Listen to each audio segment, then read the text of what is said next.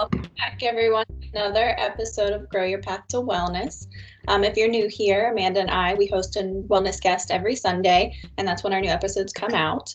So be sure to subscribe and follow us so you don't miss out on anything new. If you missed last week, Lisa Schaefer, she returned with us and covered the solar plexus chakra. We talked all about the impact of trauma and tips for unblocking this chakra. This week, we have another installment of our Mandown Men's Mental Health series, and we have Evan the counselor returning, and of course, Tommy's returning with us. So, he's going to be, offering a unique perspective, being a male working in the mental health profession. So, welcome back, Evan. Yeah, thanks for having me. It's good to be back. Yeah, a few months ago, Evan and I had a good conversation about trauma and addiction, and so you'll have to go back and listen to that episode if you haven't already. But I'm loving this Mandown Men's Mental Health series. I'm so thankful to have an emotionally intelligent husband that wants to talk about these topics. It's a beautiful thing. So without further ado, I will pass it on to Tommy. Yeah, hello everybody, and we're going to kind of take the same approach as we do every week and just really get into a natural conversation about some of the things that are in this realm, in this area. I'm going to play the part as just another guy. Now we have three professionals, so I'll try not to be on the defensive with all the counselors here. But I'll step aside and let Evan introduce himself. So can you tell us about yourself, Evan? Yeah, sure. So my background, I'm a licensed clinical social worker and licensed addiction counselor in Minnesota. So I currently have a practice, and I also manage companies that do housing for people coming out of treatment, managing a group practice, and so that's kind of my day job. And by night, I make content. So I've been doing that the last 6 to 9 months, and where I met you lovely people on TikTok primarily, but also YouTube and some of the other social media. So that's kind of been my newest novelty project that has taken on a mind of its own. But that's the general gist. So yeah, basically just doing education and addiction, mental health space, and putting some entertaining flares to it now and again. So yeah, that's a few costumes here and there. a few wigs, other of humiliating myself. Yeah, I've never owned so many wigs in my life. I'm up to 2. So new record for me on wigs. Yeah. So, kind of looking and taking a bit of an aim, what we've typically done in the past, and I was going to take a little bit of a different approach to start off the conversation today, is we generally kind of talk about some of the things that, we're suffering with and we're going through. And not that I want to minimize that, but I want to take a little bit of a curveball angle on this and kind of ask, Evan, what do you think from the men's mental health perspective that men are doing wrong to not help themselves? Like, what are we doing to ourselves that's keeping us in this, allowing the stigma to sit just in our social group or our area, if that makes sense? Yeah, I think there's the classic answer, and that is, as men, we're taught about, like in just like women are in their own way, we're taught by our parents, and even in a broader sense by society, of how to survive in this environment. And for a very long time, of our hundreds of thousands of years, pretty much all of it, there was this element of, the necessity to be strong, to be tough. And those are things that, even though we like to think we're so enlightened, are still part of our programming, of our like indoctrination into society, is these old means of survival, in this harsh world. And these things still get reinforced. These stereotypes of masculinity. And I'm not one who's like, we need to completely dismantle the whole system and men need to completely, soften themselves like 1000% and be, you know, and just completely get rid of everything. But I think that we do internalize, you know, that you have that buzzword of like toxic masculinity. But I think there are things that are, you know, taken too far. And I think that puts a lot of stress on men, especially in how much society has evolved, that we don't need these things anymore, that were maybe necessary for survival. You know, it comes with a cost. And I think, you know, if you look at, you know, like our grandparents' generation or something like that, you know, when there was, you know, much more, you know, or maybe different types of adversity, you know, the typical thing for men to do is like, you know, to get through this tough world, you need to shut down, turn your emotions off. You need to, you know, take life as it comes, pull yourself up by your bootstraps, be tough, and, you know, and close yourself off emotionally, and, you know, have a few drinks at night. And that's just what life is. And I think it set that expectation a little bit lower. And I think there are advantages to that, right? It's like, you can't hurt me if I put that wall up. But what I'll tell to men is that there is that trade-off. If I'm totally closed off emotionally, if I keep that to myself, you know, or like the Simon and Garfunkel song, you know, like, I'm a rock, I'm an island, and that's exactly what that was about, is like a man being alone, and it may not just be not having people around, but being alone on your own emotional island, right? Can't hurt me, but at the same time, you're closing yourself off to a lot of the beauty that's out there, when you don't where you don't take those emotional risks. And then there's the overt toxic elements as well of just stress, by not having some of those uh, supports and allowing yourself to be open, you know, internalizing, putting pressure on yourself to be strong, tough, always have it together, to have to be the provider, to, you know, internalizing it. It's exhausting. And it puts a lot of stress, and, you know, and then there's actual mortality, right? By, you know, notoriously not going to the doctor.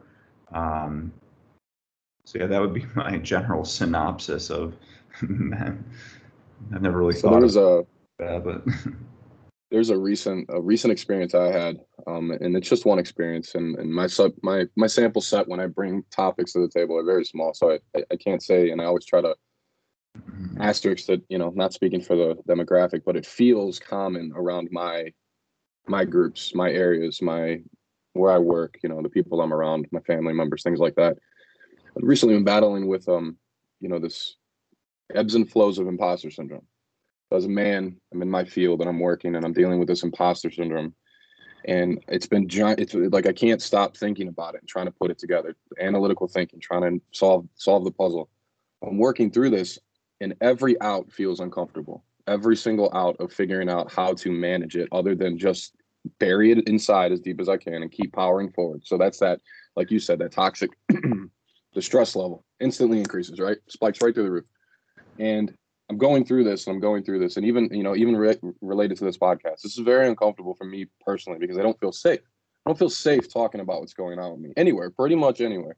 But I've grown and I'm educated, and I understand now, like, I need to, but I'm fascinated by this overcoming this fear. And I can't help but wonder if this is one of the giant barriers that might help really tear down a large corner of the stigma, to help people free themselves up to actually start improving. Like, how can we make people feel safe? You know, and the first thing that the option I took in that moment when it came to work and my imposter syndrome is, I did some research. I watched a few podcasts. There was a TED talk that I really liked. So I sent it out to my entire team, all the people that work for me.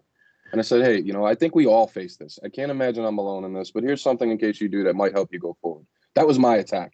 My attack was immediately to help other people. So I want to know, you know, I'm curious, you know, what do you think about, or Amanda or Kelsey, what do you think is helpful to try to get people to just a common man, just the man that's out there struggling, that never talks about what's going on, that needs to heal, needs to break down the stigma. We need to start moving, like Evan said, into the new, where we're at now, get out of biblical times, get out of the Neanderthal thinking of we have to do X, Y, and Z, pound our chests, you know. So what are the thoughts on how we can help men, even myself right now, I'm like shaky just talking about it, feel safe to talk about this? Like, why does it feel so uncomfortable? Or is that really down to an individual person? It just feels like it's more collective than that. It is. Oh, go ahead. Sorry. No, I just had like a quick comment, and I immediately, the first thing that came into my head when you told me that you sent that out to like all of your team that you work with was how, like, to ask you how vulnerable or how like uncomfortable that made you feel to put something that resonated with you personally out there. And I'm sure, I don't want to assume that those are safe people for you that you work with by being coworkers, but that's, I feel like, to give yourself credit. It was still terrifying. And what was interesting is doing it felt right, but then I was caught in this conflict for days, probably a little bit still lingering of, I don't know if I made a mistake doing that. Did I open up too much? Did I expose myself? Am I weak now to the team, to the people that I have to lead? Or do they now see me as weak? And you know, you get into a place like that in the, you know, corporate environment, they may go through it and may help them, may not. But there's no real feedback loop, so you can't reinsure, you know. But I need, you know, you want the confidence to just do stuff like that and be okay with it, move on, right? It seems like you three have found a way to do it super effectively. Evan, you seem like you're having a lot of success in like even just your TikTok. Looking at the numbers and the videos you have, and it's impressive. Like, you know, it seems like you might have conquered it. So,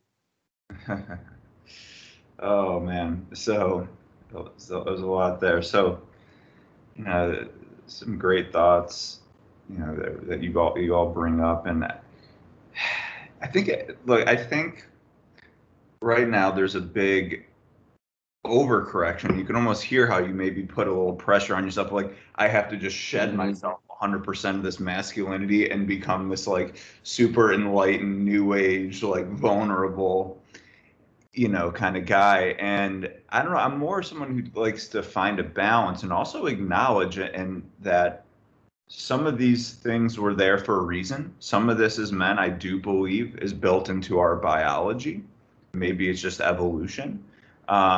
It served a purpose, right? This is not just, you know, some of these male stereotype, typical characteristics did not just come out of nowhere. Like, these were often necessary for our survival, and, you know, right, to survive on the savannas and hunt and, you know, deal with just a harsh reality. And not that women haven't had to do that, you know, it's like, it just, existence is very harsh for different reasons, right, in that typical societal structure.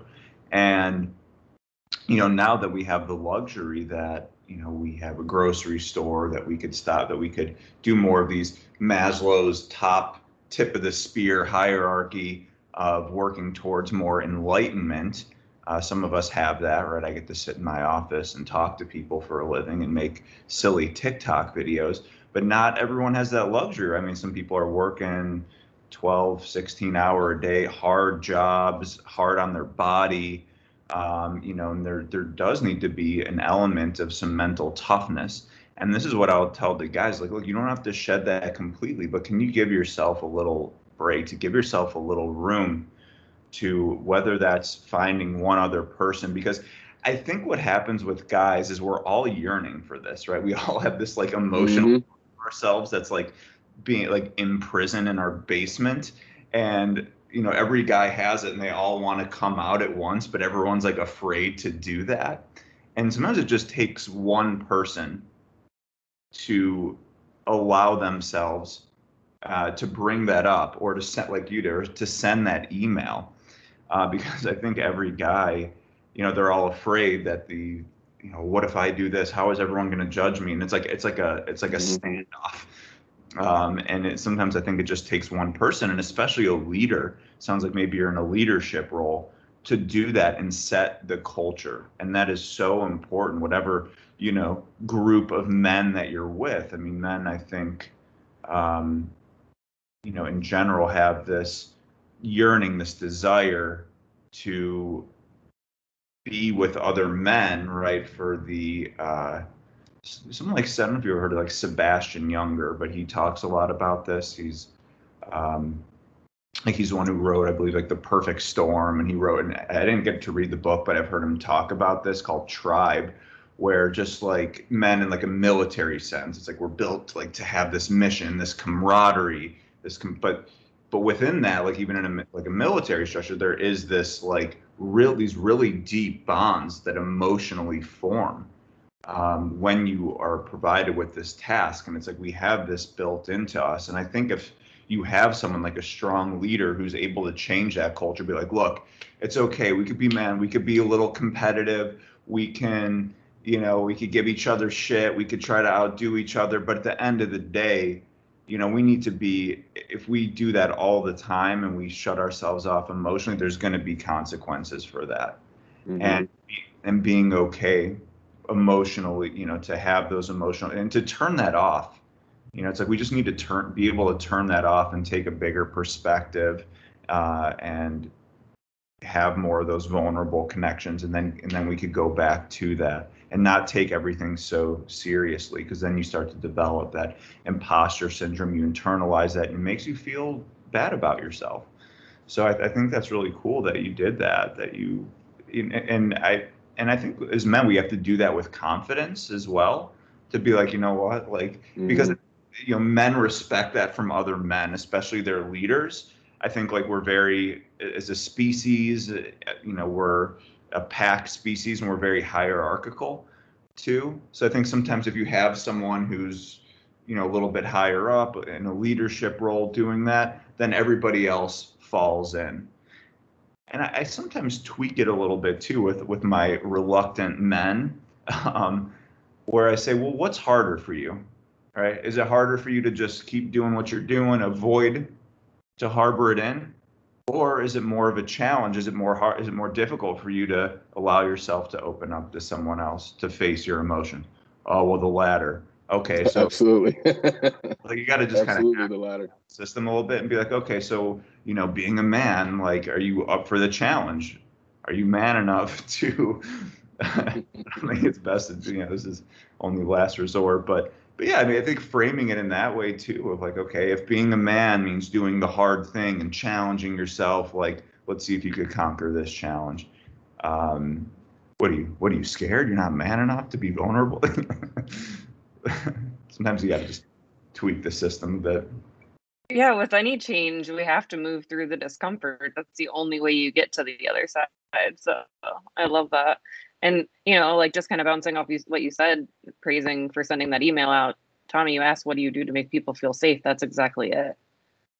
Like sending that email out is validating for everybody else, their own internal struggle. And so that's where you create, like Evan said, the culture of safety.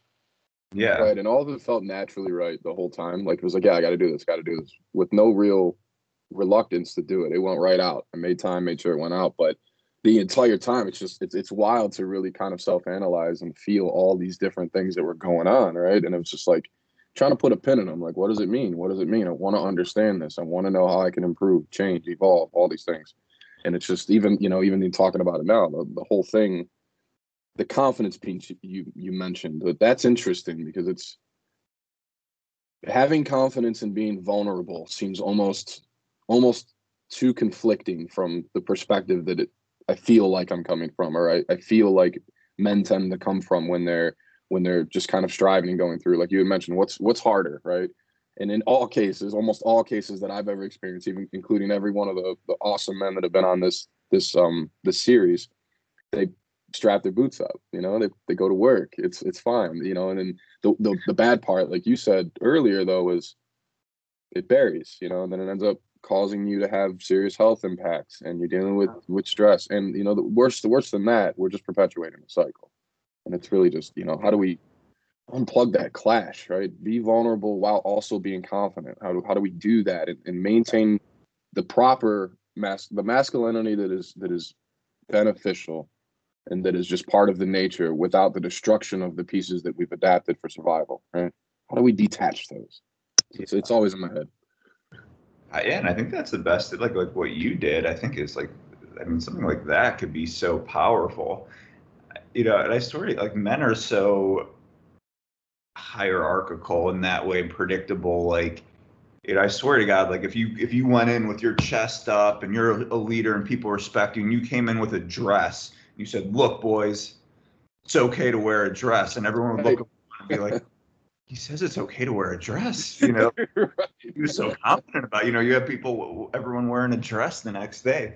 I think there is something to that, where we really, I think, men, and I hate, like, and it just feels weird to bring up some of these stereotypes, but I think we've gone so far away that we just want to scrap everything and not acknowledge that there are some parts about male culture. And I think some of it comes from biology, probably 50-50, maybe less even, but a good chunk comes from our biology and our evolution and survival.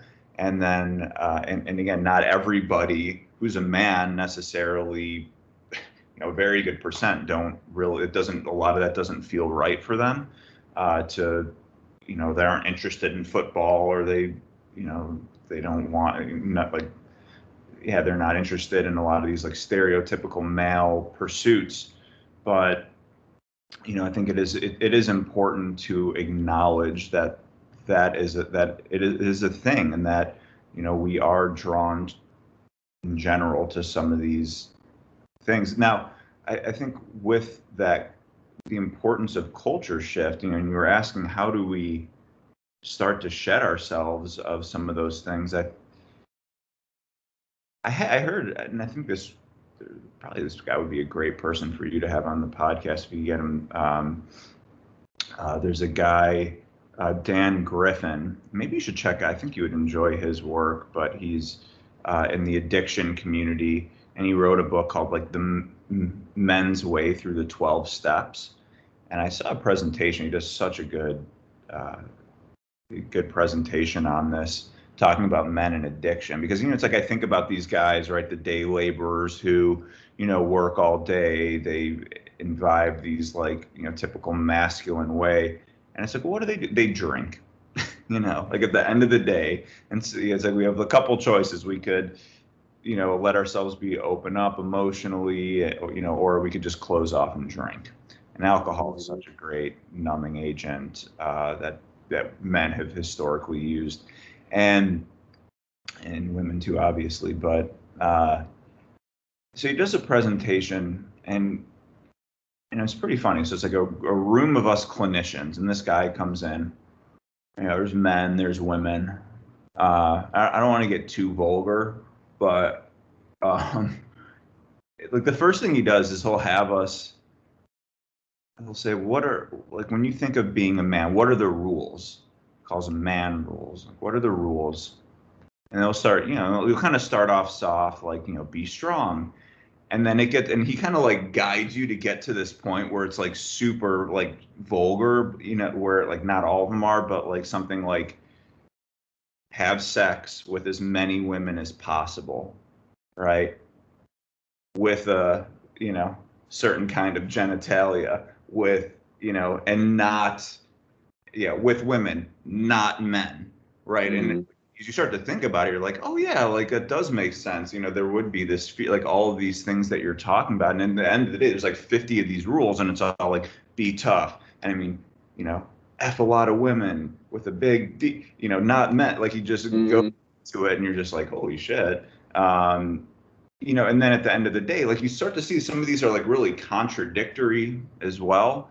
It's like, be like as strong as possible, but also be humble. You look at it, you're like, oh my God, that's like maddening. And then for women, it's, there's going to be their own things, like be pretty 24/7. Like there's all these like pressures on women as well from this like very, very stereotypical lens. It's just a different kind of bad, right? And so then you come in, let's say, to treatment. You go into drug and alcohol treatment, and you have these rules in your head, and then what do we tell you, right? And this is something I think therapists need to be extremely mindful of. because especially, our more enlightened and, female therapists, we have these guys come in and we're like, okay, so here's what we got to do. Here's what's on your treatment plan. We're going to be vulnerable. We're going to drop all of these things. And you're like, whoa. And I think men, they can't even verbalize, because there's these rules in our heads and we know them, but we don't ever see them on the whiteboard and see how crazy it is. And then there's fear in that, because think about it, let's say growing up on the streets of Brooklyn or something, if you're going out, going around and being like, oh, I'm gay. Or, it's like, you're going to you wear the wrong piece of clothing. That's you wear a colorful handkerchief, you're going to get your ass kicked, for wearing a handkerchief. It doesn't take much, to have that societal pressure. And that's, it's like what our grandparents will teach us, don't be gay, don't and it comes from a place of, we want you to be safe. And so you're asking a lot of men coming in to right off the bat, just drop all of it. It's really scary. And I think that has to be acknowledged. And I think you have to make the case to them why that is, and not try to push it too far and be like, yeah, you have to, be this enlightened hippie, and drop everything and totally feminize yourself. Right, we're trying to find the right marketing scheme to make everybody say, hey, yeah, you need this. This is good for you. This is beneficial. This is going to be a great future for you. Yeah, there has to be that disarming. And I think that is a problem of what I see in the field as well, of not acknowledging that, because I think the anecdote's still the same, but for a lot of men coming in, especially ones who are reluctant to get services. And the good thing is you're seeing more men coming in. I got a lot more guys who eventually they just can't take it anymore. These tough guys, they just, and especially because before they could get away with it, it's like, okay, I got a good enough paying job. I could support my family. I make a wage, I come home, I drink with the boys, I got my kids, and you just go through life and it's fine.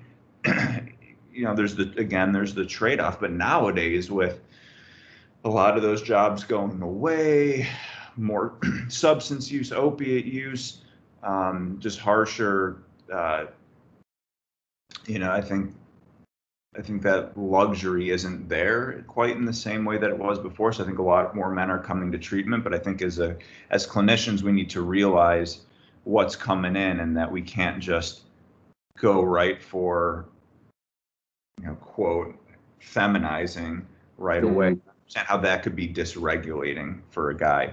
And people come in with different levels of this, right? I mean, if you have your 25-year-old who has their bachelor's degree from a liberal arts school, I think they're going to be a little more open to it. But, especially if you have someone who comes from that culture, an honor culture, who has imbibed more of these, who's been more sensitive and imbibing these messages, who had a father who was a hard ass, who beat them, who really have these deep instilled core beliefs. I just think we have to be more mindful of that as a profession.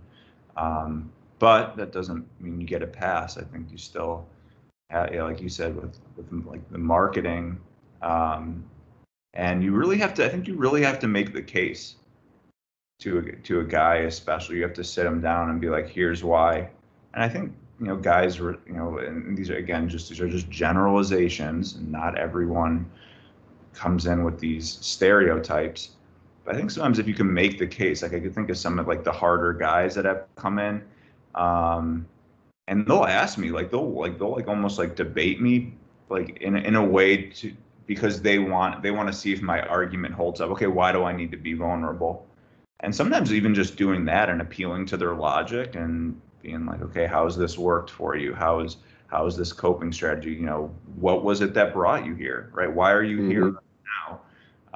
And selling it to them. I've seen that work with some guys, and they say, okay, yeah, we could do this gradually. No, you don't have to go all the way this way. You could hold on to some of these things that have kept you safe, but maybe these are the ones that you would benefit. These traits would be the ones to work on. That'll give you the most bang for your buck, so to speak, where you don't have to go all the way. I don't know. I found that to be helpful with some of those more masculine, stereotypical clients.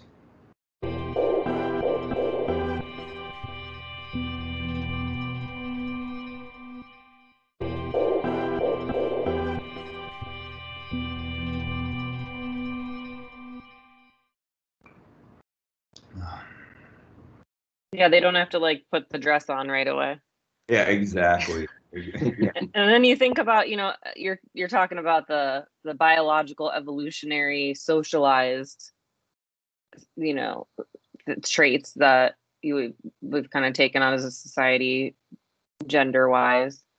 And then you add, and those keep us safe. And you're like talking about what ones have kept us safe that we can let go, and what ones you can hold on to, that balance.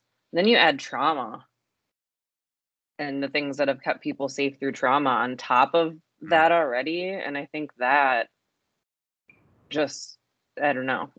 I don't really have a question. Just I'm thinking, those things are already biologically innate in us and we're fighting battles every day to work through it. And then you add on someone that's been through trauma and had to keep themselves safe with all these other coping mechanisms and boundaries and walls. And it's like, we're asking a whole lot of people. So I think that too, just giving ourselves grace in the moment to realize what we're really asking of ourselves.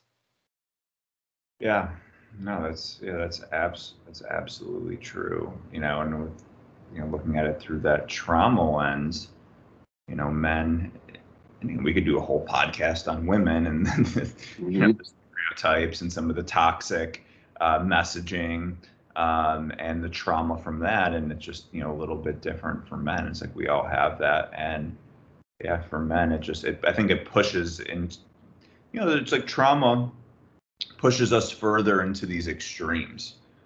And maybe for women that looks different, for men that looks different.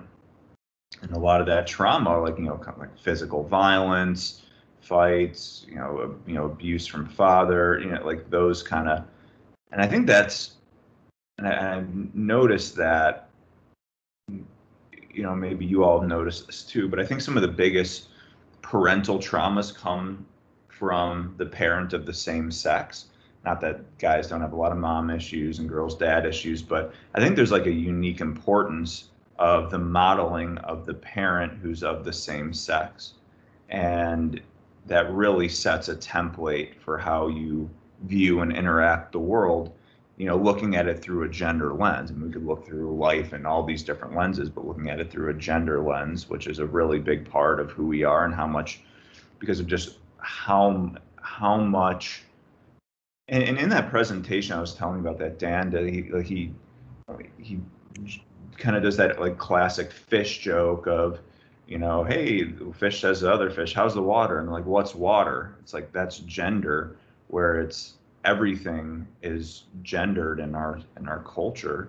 And it's so important, so much so that we don't even realize what's going on. And when you break those rules, and even some of the most sensitive among us, when you break those rules, there are consequences for it, even if they're not blatantly stated.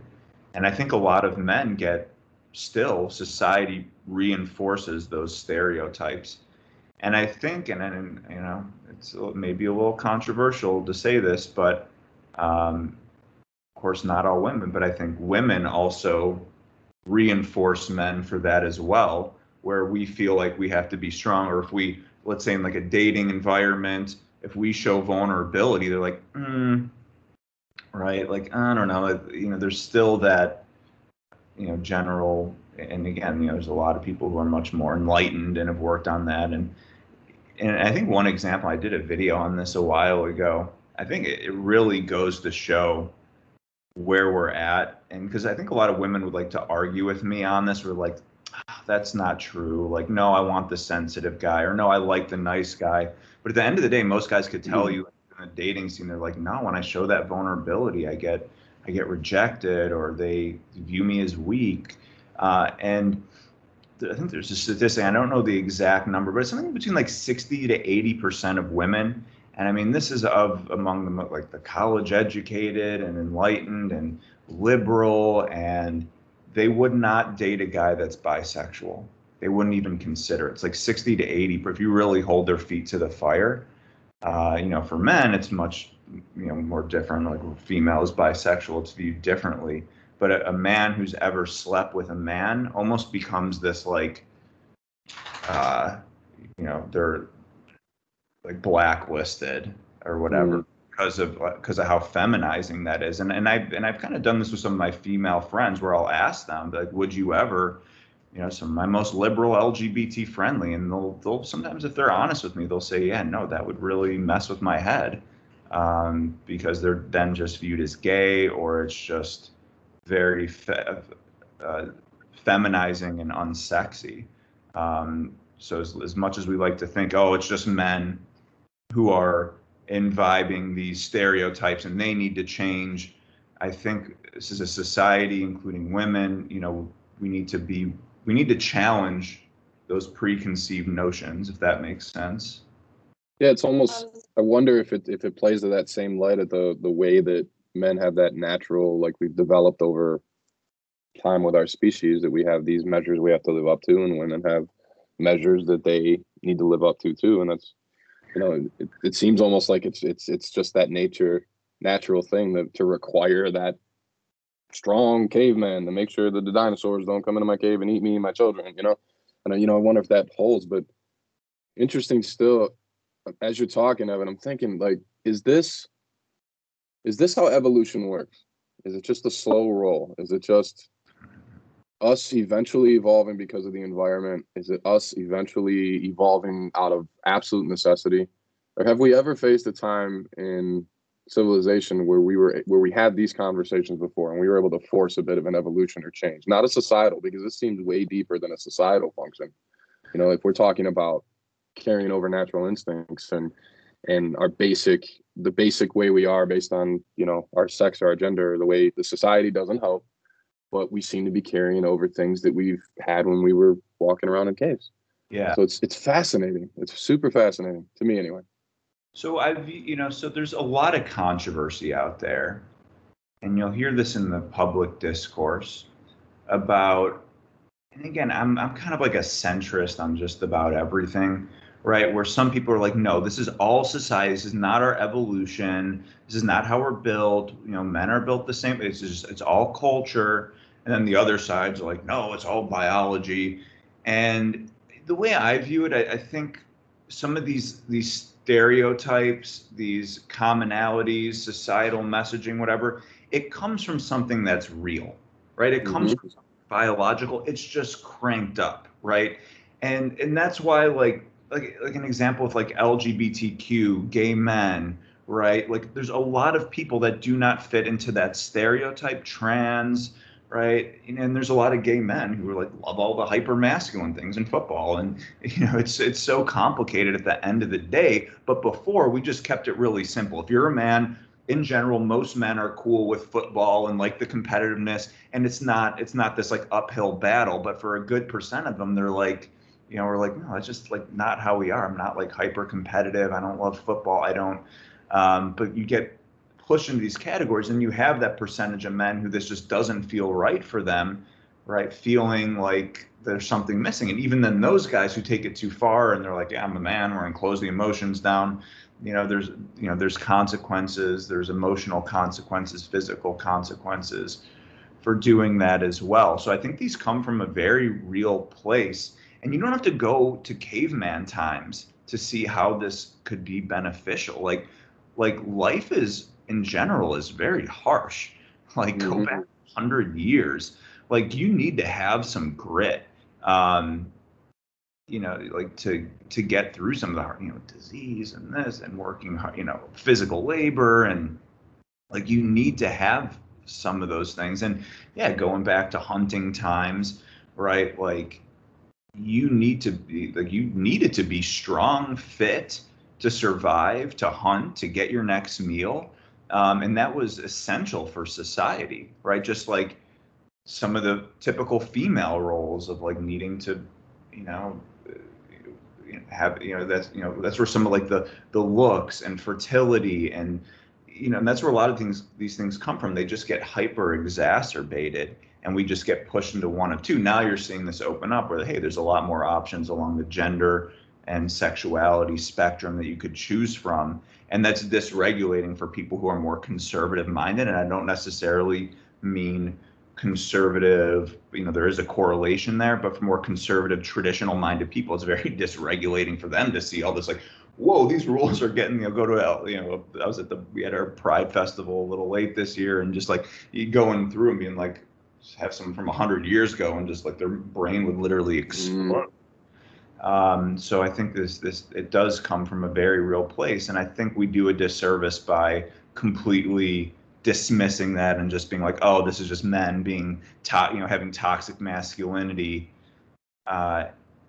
It really dismisses something that's very real and very important for men, that it's not so easy to just give those things up. And then women, society in general, often punish men for doing that. They may say one thing, but men get punished for being soft sometimes too, oftentimes, by not just other men. I was gonna, like, that female perspective, like 100%. Like if you ask, women that question, those questions we were talking about, and then you factor in that aspect of safety and like evolution and things. And for us, we've had that conditioning and that programming, that those things to look for in a partner are what keep us safe. And then what men are, these behaviors and what they're doing are the things that, are keeping them safe. And we're all holding on to like these rules. When you said earlier, the word maddening, we're holding on to things that are absolutely maddening and expecting to feel safe. Yeah. And the structure, I think because things are becoming more progressive, and it's causing that reactivity that you mentioned, Evan, like people, the more conservative mindset, not just politics, but just that perception of gender and the binary and things like that. It's very fascinating to see. Like, I feel like we're so polarized right now and just reacting at one another. And I feel like it's making nobody feel safe and just threatened all the time. And I wonder if it's just a matter of slowing the hell down, right? Like, we've spent so much time throughout, the ages of humanity constantly pushing forward and constantly running from a predator, or thriving to build a society, or, take power over this other person, or conquer this territory, and we're moved forward at light speed. I mean, everything just goes crazy, and it booms and it busts, but it's almost like we've just become cogs in the machine and forgot that we are driving the machine. We have our hands on the steering wheel, and coming back to center may be one of the best starts for every bit of change, instead of like trying to tear things apart and saying this is right, this is wrong, this is bad, this fits. Maybe we don't need any of that. Maybe it's just stop. Let's collectively come to the center. Let's just get to the center, and then let's talk from there. Let's just find our way right to the middle, not worry about pointing fingers or ripping down this, or saying this is okay and this is not, or conservative views, more open-minded. Like, what can we get all of that off the table and just get to that center spot and then build from there? Like, now I'm super fucking fascinated. Excuse my French. Now, yeah, this is awesome. Yeah, I think there's something to be said for that. And like, this is my personal belief, and other people would vehemently disagree or even, castigate me on this one. But I do think we all need to take a collective breath, and we need to really examine how we talk to each other and people who we don't agree with, and acknowledge, right? It's like if I take a super liberal, and again, and I'm meaning this from literally the liberal, we'll say like a progressive mindset, which is that of change, right? In every society, you have people, and I think there's a biology and there's some research on this too, of progressively minded people who are the ones who are saying, yeah, let's change. Then you have the conservatives like, all right, let's slow down. There's some things here, there is danger in change. There's, it's like the risk reward of making an investment, right? And, and then there's like, that fear of change and what's going to happen if we do this. And I think sometimes as the more progressively minded folks, where maybe that's a lot of the camp that we're sitting on, especially in mental health. It 99% skews towards, folks who are more liberal and progressive minded, and then we want to push those beliefs onto other people. And I think there is a value in working towards that, but again, that really can become dysregulated. And like what you were saying too, if you look at it from like a historical perspective, anytime like there is radical change that happens too fast, it often goes very poorly. When you have one side that dominates the other in this massive change, and we tear down society structure and just say we're going to start anew, it's like, bad things often happen. Like it's often a recipe for disaster. I think we could have, some, and I think change is happening really fast, and it's often for the good. But I think we need to be more mindful and respectful of a lot of the people who are a little bit more fearful of that change, and have dialogue and not shame them or try to just beat them into submission, because at the end of the day, they don't appreciate that very much, and then that pushes them further into their own beliefs, even just out of disdain for you. And I think you see a lot of that happening, and it's like, hey, let's just look at it from like a political perspective, like, hey, we've won, not even going to say what political side I am, just because I don't like to put that in mental health. You can probably guess, but it's like, hey, we won, and look at that, and it's like, we're going to win forever. And then, then 4 years later, it's like you just get absolutely shellacked, and you're like, oh wait, I probably should have not shamed the other side and had a conversation.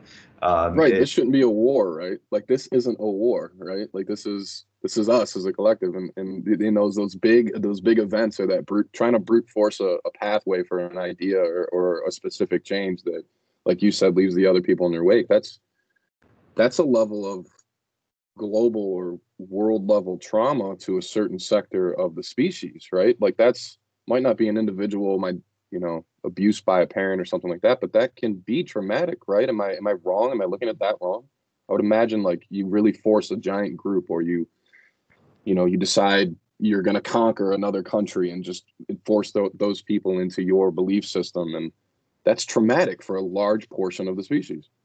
Yeah, like at best it's just like unpleasant and just consequential, and just drives disdain. At worst you have like communist Russia.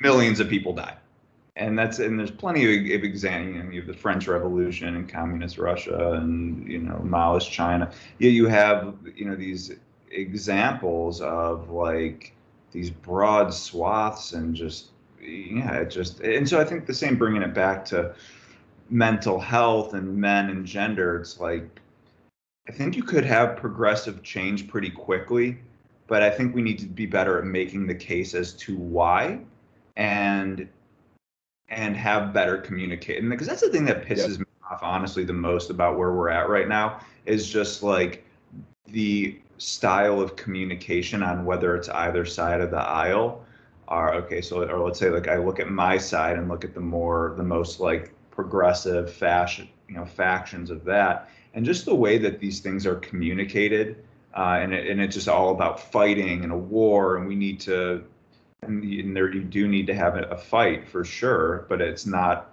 necessarily just fighting the enemy, but it's fighting ideas, and how do we, like I was saying before, with some of my clients who take on those hyper masculine traits.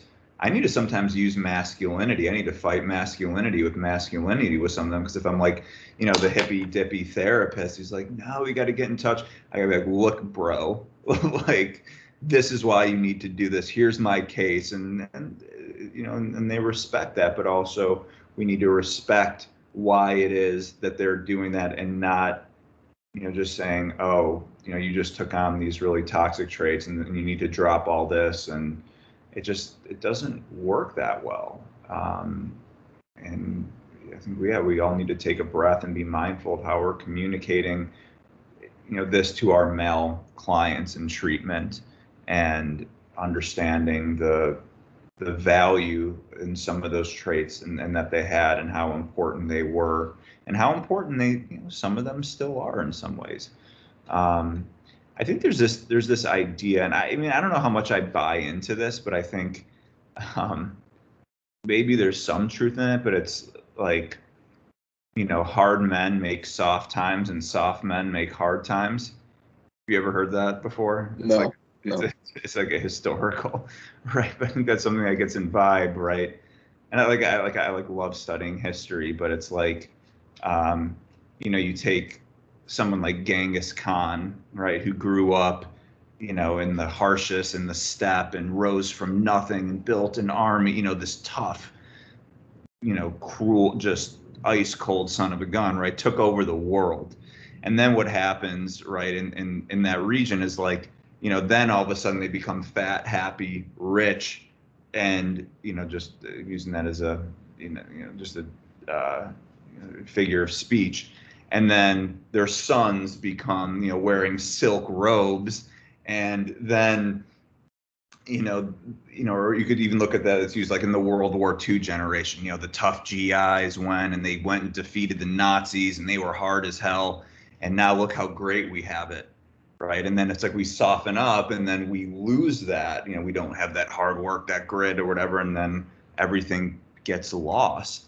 And, I don't know if there's really anything to that, but I think that goes to that general sense of like our understanding of masculinity, and that maybe there is some value in balance and having some of that of like, okay, yeah, I do maybe need to be strong, competitive, I have to let things bounce off me, but at the same time I could come home, put my feet up, have good, strong, close connections.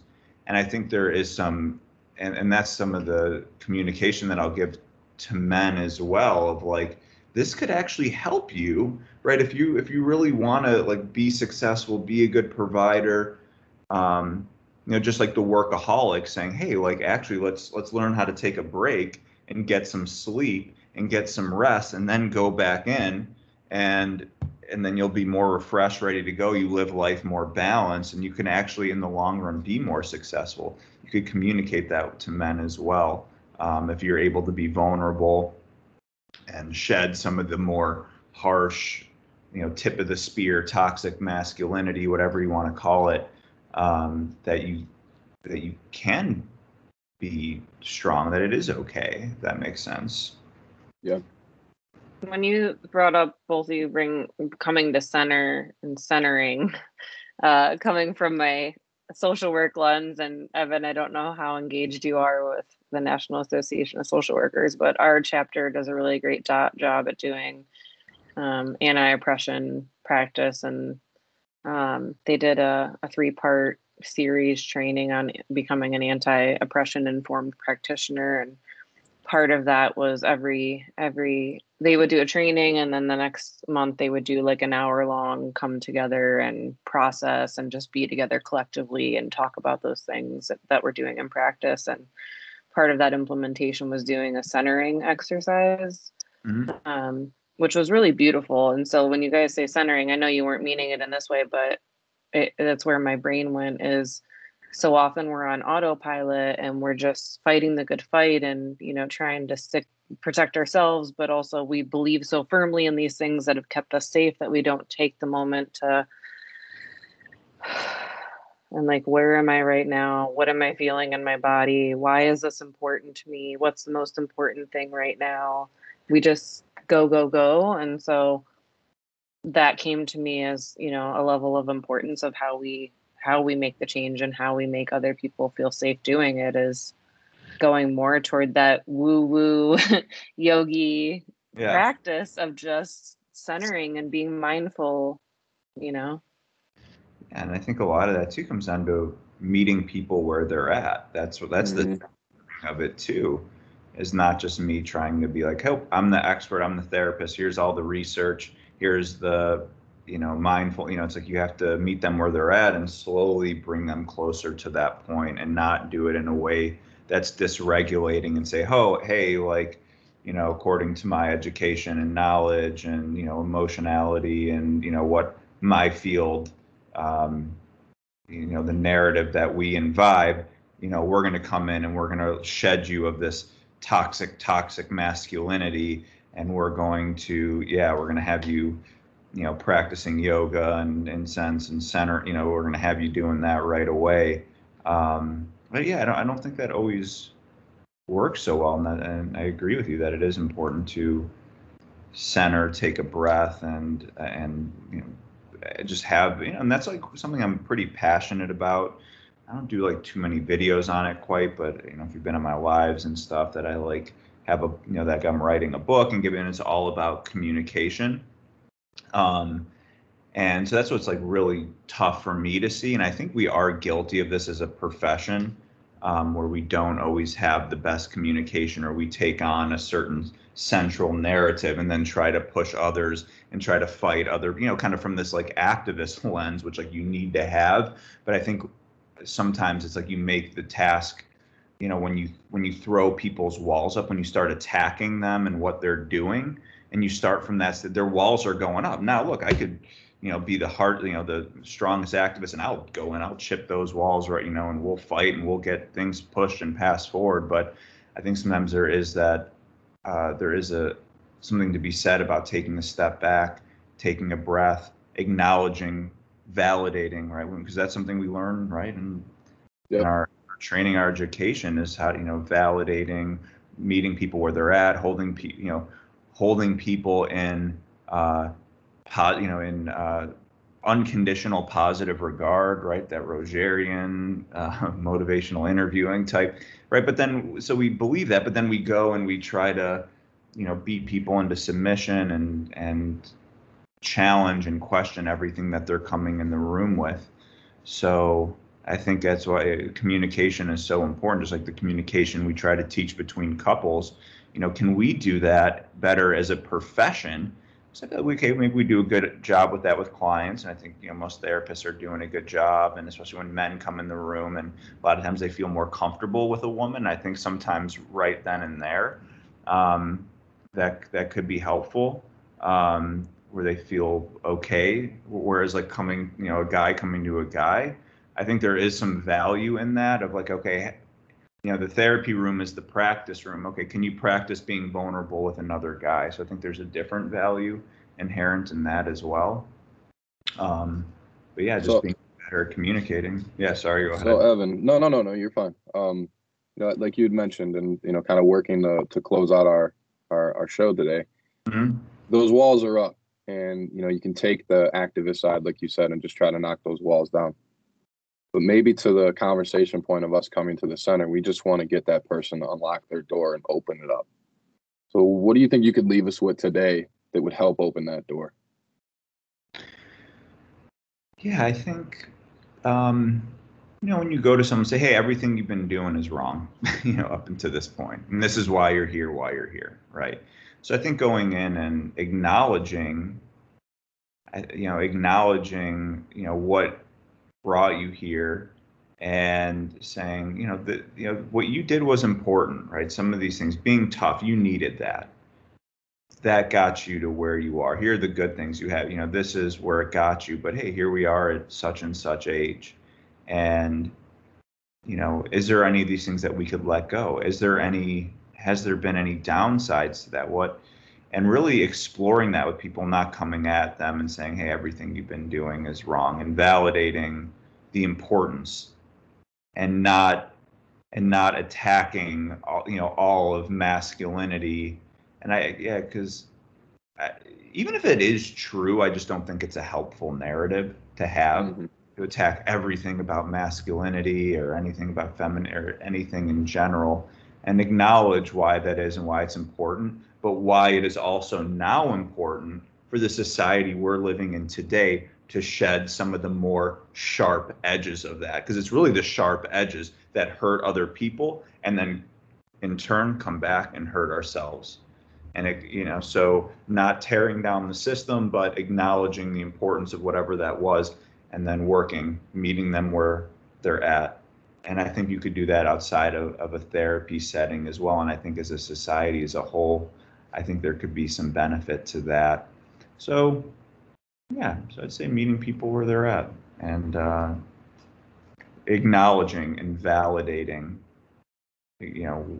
those defense mechanisms that were important for survival. And the last thing too, and I didn't necessarily mention this, but we have our instincts, we have our I call it like our lower nature, right? The part of our survival, our natural, right? And that's where our society has segmented off and where we get our norms from. It's these instincts that get taken to an extreme. And I tell clients this all the time is, that part of us is actually more powerful, right? Our inner animal, our instinct, our drive, our emotions, it's more powerful and autonomic. But we have this higher mind. As humans, we're blessed with this prefrontal cortex, with this ability to analyze, and we could hack our system, right? Mm-hmm. We can actually go in, and there's limits to this, but we don't have to be a slave to those instincts. And so as a man, we could then challenge those instincts, and from a cognitive approach, if you want to call it, work to saying, oh wait, I don't need this for survival. I'm not on the savannah. This isn't 150 years ago. I do have agency and choice in how I approach life in a more mindful way. And for me, mindful, thoughtful. I'm putting thought into what I'm doing, and I'm not just reacting on instinct. And you could apply that to almost anything, but I think it's important to apply that, in these situations and working with men. Yeah, that's kind of my final. Evan, I love that you said that as a final closing, because I don't think the general public, general society understands that 95% of how we function day in and day out is subconscious. Like how infrequently 5% of our functioning we're actually cognitively presently aware and mindful and paying attention. And it's usually in times of like severe stress when we're forced to right? So I appreciate you leaving us with that. Tommy, anything else before we close out? No, I think this was a great conversation, Evan. Very much appreciate your insight. Ladies, as always, for backing this kind of push and this kind of one corner of the world to potentially help tear down some of those, or open the door. I think we're going to open the door today. We're not going to tear anything down. So Yeah, no, and honestly, I think, this was an awesome conversation, and I haven't really had this conversation with anybody, so it's like a lot of these thoughts came to me, and it's like probably stuff I've been like holding in, like anger. I was able to get that out, and you know what, too, I think because especially of the culture that I'm in, right? I'm like, as a man, I'm in a very social work, right? Especially as a social worker, general, LMFT, whatever. It's a very feminized.